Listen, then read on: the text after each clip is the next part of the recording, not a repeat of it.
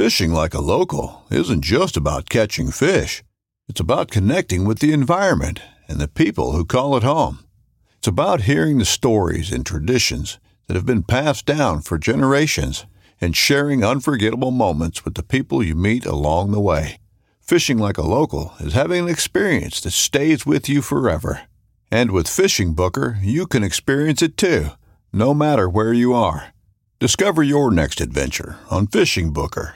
Hunting boots are a critical component of any successful hunt. Whether walking a short distance to your blind or trudging miles through rugged terrain, your feet are carrying the load. Without the right boots, you could give up early and lose out on that trophy just over the ridge. At Midway USA, we make selecting boots for your next hunt easier. With just a few clicks of a mouse, you can decide on what's important, like waterproofing, insulation, size, width, and savings. For just about everything for shooting, hunting, and the outdoors, check out MidwayUSA.com.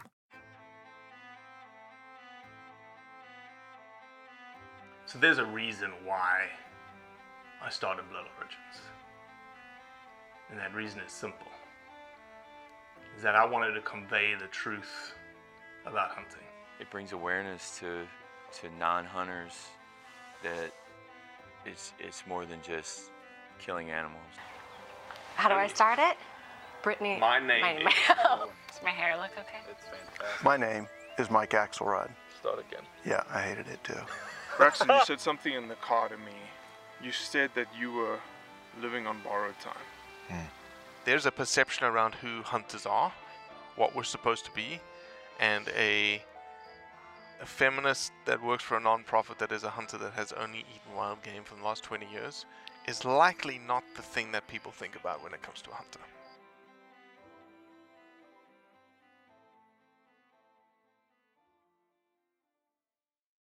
What the hell, man? It's like you just came off a ranch? We're on the ranch. When someone shows up in a cowboy hat, I don't think we've ever had anybody show up in a cowboy hat. Maybe. We need to diversify your listenership and audience here a little bit. Yeah, we've been out fixing fence all day. You've been doing that for a couple of days now. You moving some cows around? Getting ready for cows to show up. Oh, fantastic. Fantastic. Well, as I said to you on email, Cody has decided to leave us to talk trash about him since he's not here. I'll indulge. And he is entertaining himself fly fishing with a bunch of Marine vets and practicing as he enjoys his catch and release, torturing the fish as you like to call it. Yeah. Well, I'm glad he's out doing that. That sounds like more fun than fencing. Heck yes. I am back in the office. Finally, I've been out of the office for 3.5 weeks down in real deep south, not South Africa, but New Zealand and Australia. Oh, great. Epic trip, good content. Jet lag smoked me last week. Like, really smoked me. I guess I'm just getting old. That's the problem. It's a long flight.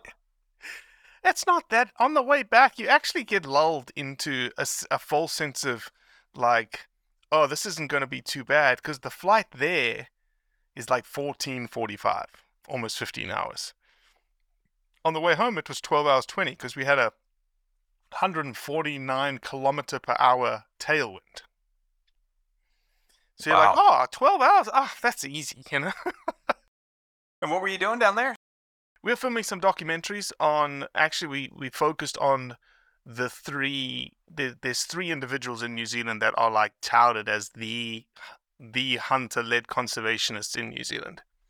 And so we went down and filmed them in their respect, and they represent 3 different species, because every single species to hunt in New Zealand is essentially invasive, dare I say invasive, feral, but they consider them a valuable resource. So there's sika deer that came from Japan, there is tahr that came from Nepal, and then you've got what they call wapiti, which is the red deer elk hybrid that Theodore Roosevelt gifted them in 1905.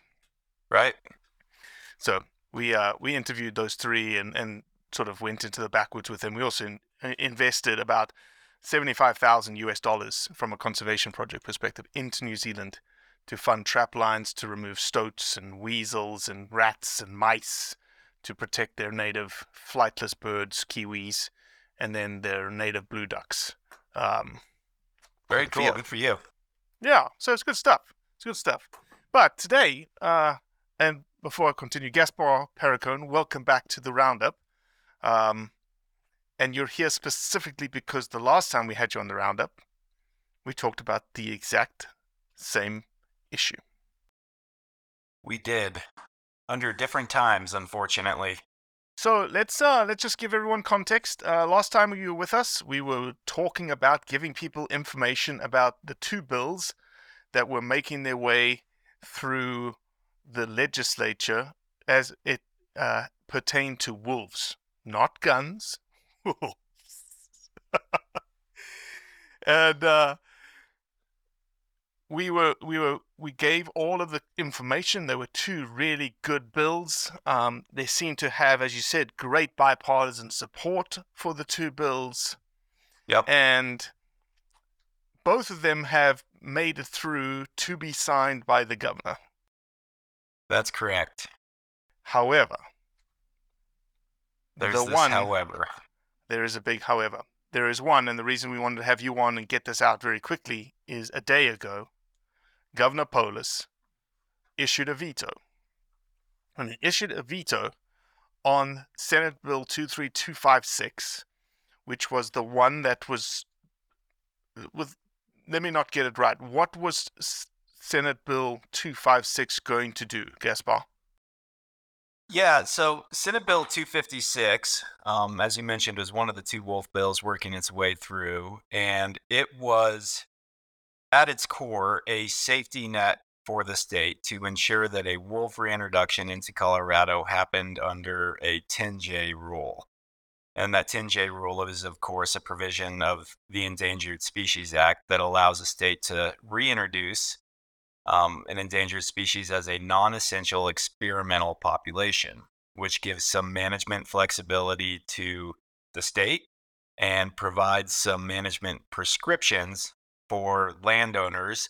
And it allows for things like lethal take and increased hazing techniques for chronically depredating wolves. And so the bill would have explicitly stated that a reintroduction could not occur until Colorado had received the 10J designation from U.S. Fish and Wildlife Service. Mm-hmm. And specifically, again, just to hammer home the point, the reason the 10J is so critical is under the current guidelines that wolves are quote-unquote endangered they are quote-unquote classified as back on the ESA in Colorado.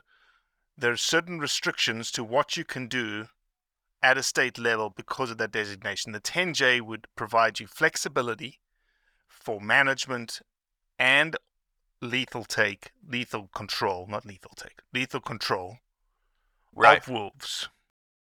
Yeah, when you think about the Endangered Species Act, there's three designations, right? You've got what everybody knows as endangered, and then, of course, there's the step down from that, which is the threatened species, and then the non-listed species. And the 10J actually was a provision that was added later by the U.S. Congress after recognizing that there was not an awful lot of incentive for states to participate in the recovery of species because the standards were so strict and it allowed so little flexibility for landowners and those that would be impacted that they created this 10J section as a way to provide some additional management flexibility to encourage folks to want to help in the recovery of endangered species. And as you mentioned, the real value is that when you engage in a 10J, the reintroduced population is reintroduced not as endangered, not as threatened, but as a non-essential experimental population. And with that comes all of the management prescriptions and flexibility that you just highlighted. So that bill went through the House, went through the Senate. Everyone said, yep, good to go. We think it's a good idea. Even probably, as you said, bipartisan support for it. Got to the governor's desk and the governor vetoed it. Why did the governor veto this, Gaspar? That's a great question. And It's a shame. I really don't understand the logic behind this particular veto. Obviously, we've heard the explanation that um, they are of the opinion that it would have potentially delayed the reintroduction. They've made arguments that it goes against the will of the voters, because we got to remember that what initiated the reintroduction effort in Colorado was Proposition 114. Yep. And the people of Colorado did pass it. It was a narrow victory, to be clear, but Yep. the majority of Colorado residents decided that they wanted to see wolves in Colorado, and so they had made the argument that Senate Bill 256 would have somehow undermined the underlying intent and the will of the voters, and that it would have resulted in a reintroduction. And even went as far as to say that it might prohibit or in some way hinder the issuance of a 10J approval from U.S. Fish and Wildlife Service. We obviously don't agree with any of those arguments, but it is the prerogative of the governor to exercise the veto pen, and this was clearly an issue where he was willing to do so. Gaspard, is there any legislative action that can undo a veto? There is a legislative action that can undo a veto. When you have a supermajority, as we do, the legislature can overturn a veto with 2/3 of the vote. The problem is that the legislative session this year has concluded, and so there will not be an opportunity to override the veto this legislative session. The speaker cannot bring them back? The special session could be convened. The special session can only be convened by the governor. Correct, and the agenda for that special session is obviously also set by the governor and House and Senate leadership. And so there were early rumors of a special session on bills entirely unrelated to this one, but those have largely been, at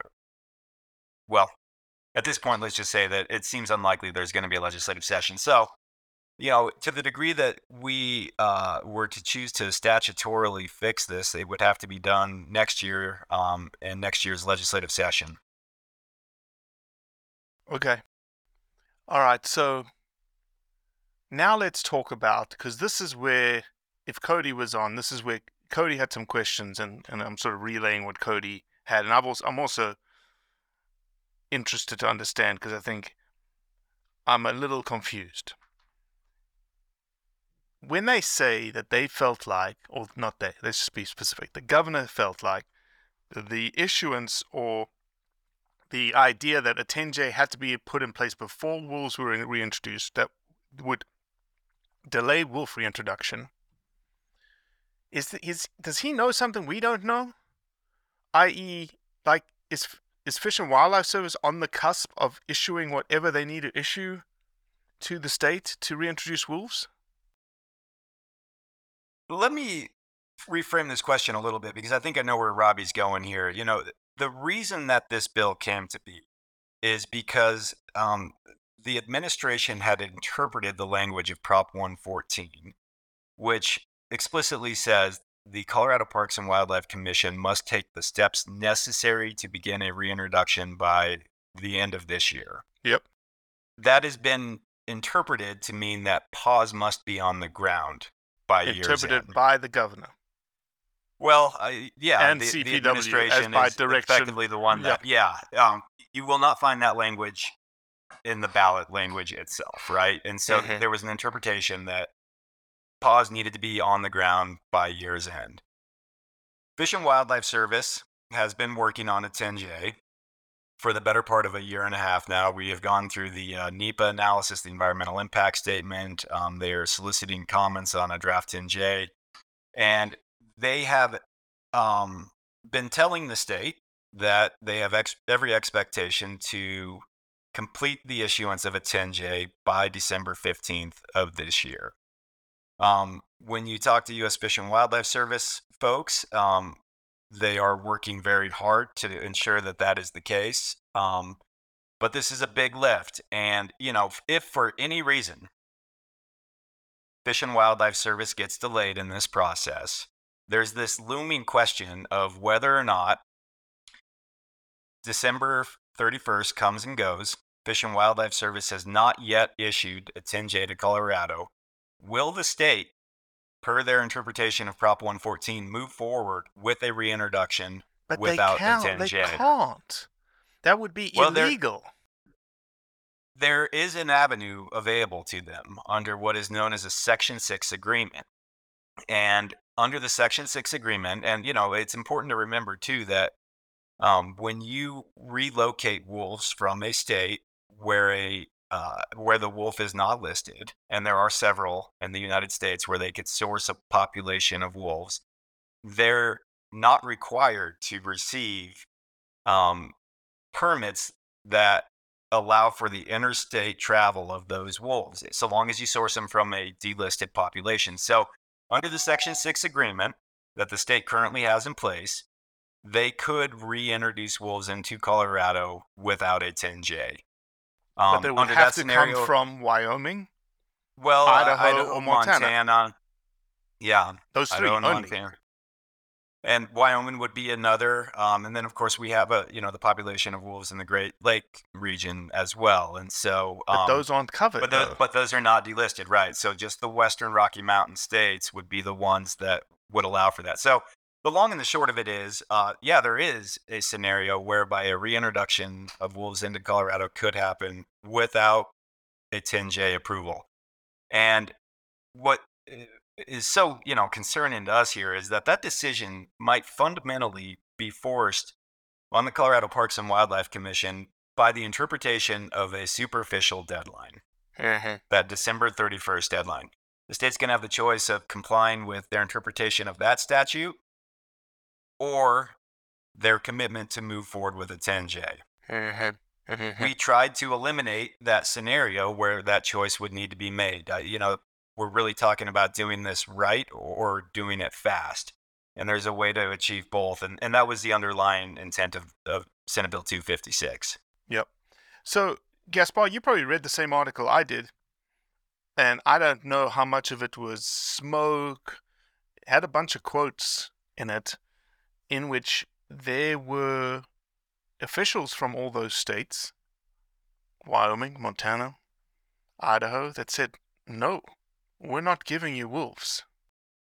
I did see that article. I obviously, not being an employee of Colorado Parks and Wildlife, have not been party to those conversations. I do understand, though, that there are a few states that have made available the option to secure a population of wolves for reintroduction into Colorado. Now, whether they would be willing to do that without the issuance of a 10J, I think remains a question. Some states have outright said, no, we will not give you wolves, but that is not all of them. So, yeah, there are still options for the state to secure a population of wolves. And, you bring up a good point here, too. Not all wolves are created equal. And we want to source a population of wolves that will be most conducive to a relationship with livestock in Colorado, with the least impact. And depending on where you source wolves, from what I understand, some are more prone to be, chronic depredators. Others, because of the natural environment from which they are coming, are more prone to stay away. And so they are giving some serious thought to sourcing a population that, will be most suitable for what the conditions in Colorado look like. So, I guess, we think the 10J is going to come in. U.S. Fish and Wildlife Service says the 10J is coming. That's the only mechanism by which they can operate under, right? Is there another mechanism? Is there an EA or an EIS that they can operate under? For conducting a reintroduction? Yeah. Is that the question? Yeah, that Section 6 agreement is the alternative, right? And that would be reflected in the EIS as the no action alternative. And so there were three alternatives that were listed under the NEPA process, and the no action alternative one would effectively be the reintroduction under the Section 6 agreement. And what that effectively means, we'd see a reintroduction that would be administered and perpetually managed by U.S. Fish and Wildlife Service, because the population that would come to Colorado without a 10J would be classified as endangered. And in that scenario of an endangered population, the state gets no management authority. That would fall under the sole purview of U.S. Fish and Wildlife Service. Now, I think it's important to note here, too, that the state has been explicit in their desire, time, and effort, and I think in earnest, to secure a 10J. The governor has said himself that that is the preferred alternative. Colorado Parks and Wildlife undeniably sees that as the only appropriate path forward. The Colorado Parks and Wildlife Commission just recently approved a proclamation unanimously that said we want to see a reintroduction occur under a 10J. The state has, spent $1 million to finance the environmental impact statement. Yep. And the wolf management plan itself, which was required to be developed under the proposition, and, was the product of 2 years of stakeholder engagement, 2 state established working group, one on a technical side, one on a social side, just unanimously passed the approval of this wolf management plan. And the entirety of it is predicated on a reintroduction under a 10J. So, from my vantage point, there's a strong argument to be made that, to the point that the governor had made in his release about this undermining the will of the people, I don't see it that way. I think the statute was pretty clear in saying that Colorado Parks and Wildlife must develop a plan to reintroduce wolves, and there was kind of 2 dual missions here in that proposition. One was paws on the ground, and the second was that the commission shall not impose any land, water, or resource restrictions on private landowners as a result of the reintroduction. The only way by which to achieve both of those standards is a reintroduction under 10J. So, reasonable people can disagree, but I see the 10J as the only way by which to uphold the will of the people here. Guess what? What are the higher up politicos saying about this? The leadership, the Colorado leadership that is in Washington D.C. from a representative and senator level. Are they behind Polis? Are they in opposition to Polis? Do we know the feelings there? Well, like everything in this country right now, you're gonna find a whole slew of opinions on that matter. But Senator Hickenlooper recently sent a letter to U.S. Fish and Wildlife Service requesting that they complete the 10J by the December. That's what I was getting. That's what I was getting at. Is this, if there's any pressure now, in the Senate and the House from their respective saying, hey, Fish and Wildlife Service, hey, Deb Haaland, get moving. Yeah, no, I think there is vested interest in the Colorado delegation on both sides of the aisle to see that this is done correctly under the the purview of a 10J rule. And what's ironic here too is that it's also best for the wolves in this particular case, right? Right.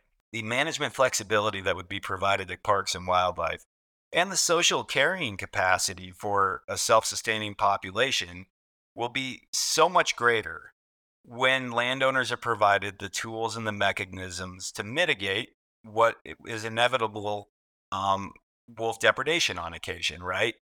And I think you could have the same conversation with any number of wolf proponents who would agree that a reintroduction under a 10J is also the best scenario for establishing a self-sustaining population of wolves in the state. Did the wolf compensation bill get signed? It has not been signed yet. It will be signed. I understand that it's likely to be signed this Saturday. Okay. And there's virtually unanimous support for that. We've carved out $375,000 annually to be made available for compensation to livestock owners who realize some degree of wolf depredation or injury. And you might also recall that the legislation or the language in Proposition 114 explicitly stated that that was a requirement of approval. Yep, that's true. That's true. Well, I guess we are in a wait-and-see type scenario, Gaspar, right? Hopefully it's under 10J, and hopefully not under a Section 6, which may see some CPW, I don't even know what to call them. Like, getting a trailer and running across multiple state lines and loading up a trailer full of wolves and bringing them back and releasing them, Yeah, I don't know what that looks like either, but yeah, I mean, we are in a wait-and-see game. We all hope desperately at this point, given that there is no safety net in place any longer, that Fish and Wildlife Service delivers on the timeline. In the occasion they don't, who knows what will happen. It's been made relatively clear to us by testimony offered by the Department of Natural Resources that they understand and seem prepared to exercise whatever authority is available to them to reintroduce wolves by year's end. So it's an unfortunate reality. Again, I'll emphasize once again that it's our understanding that this is the will of the people to ensure that a wolf reintroduction is done correctly. Passed out of the House 41-22, passed out of the Senate 29-6. Jeez. The bill was sponsored by every single Western Slope legislator. And that's important to remember because Proposition 114 only reauthorized wolf to be reintroduced west of the Continental Divide. So the representation of every county, municipality, individual west of the Continental Divide put their name on this bill. And it's an unfortunate reality to find ourselves in. I'm disappointed, like the sponsors are, that the governor chose not to heed the advice of the legislature, or as we see it, the voters in this case. Well, man, we'll keep you on speed dial for anything that happens, and I appreciate you taking time out of your ranching to just sit down in front of a computer for a quick 30 minutes and just talk about this, because it's really current event, happened a day ago, and yeah. Thank you guys for doing what you're doing. We appreciate it. You're welcome, and we look forward to doing more for you. Sounds great. Take care. Cheers. Well, that's it for today. Appreciate you listening, as always. Leave a review, share it with your friends, and most importantly, do what's right to convey the truth around hunting. Through the Blackwater bayous and in the dark Louisiana night floats a duck camp, alive with the sounds of swamp pop and the smells of Cajun cooking. From the Mississippi Delta in Venice to the Cajun prairies of the Southwest, me and the Duck Camp Dinners crew will be hunting and eating it all. This is Duck Camp Dinner. Join me, Chef Jean-Paul Bourgeois, and the whole crew every Monday at 8 p.m. Eastern on Waypoint TV.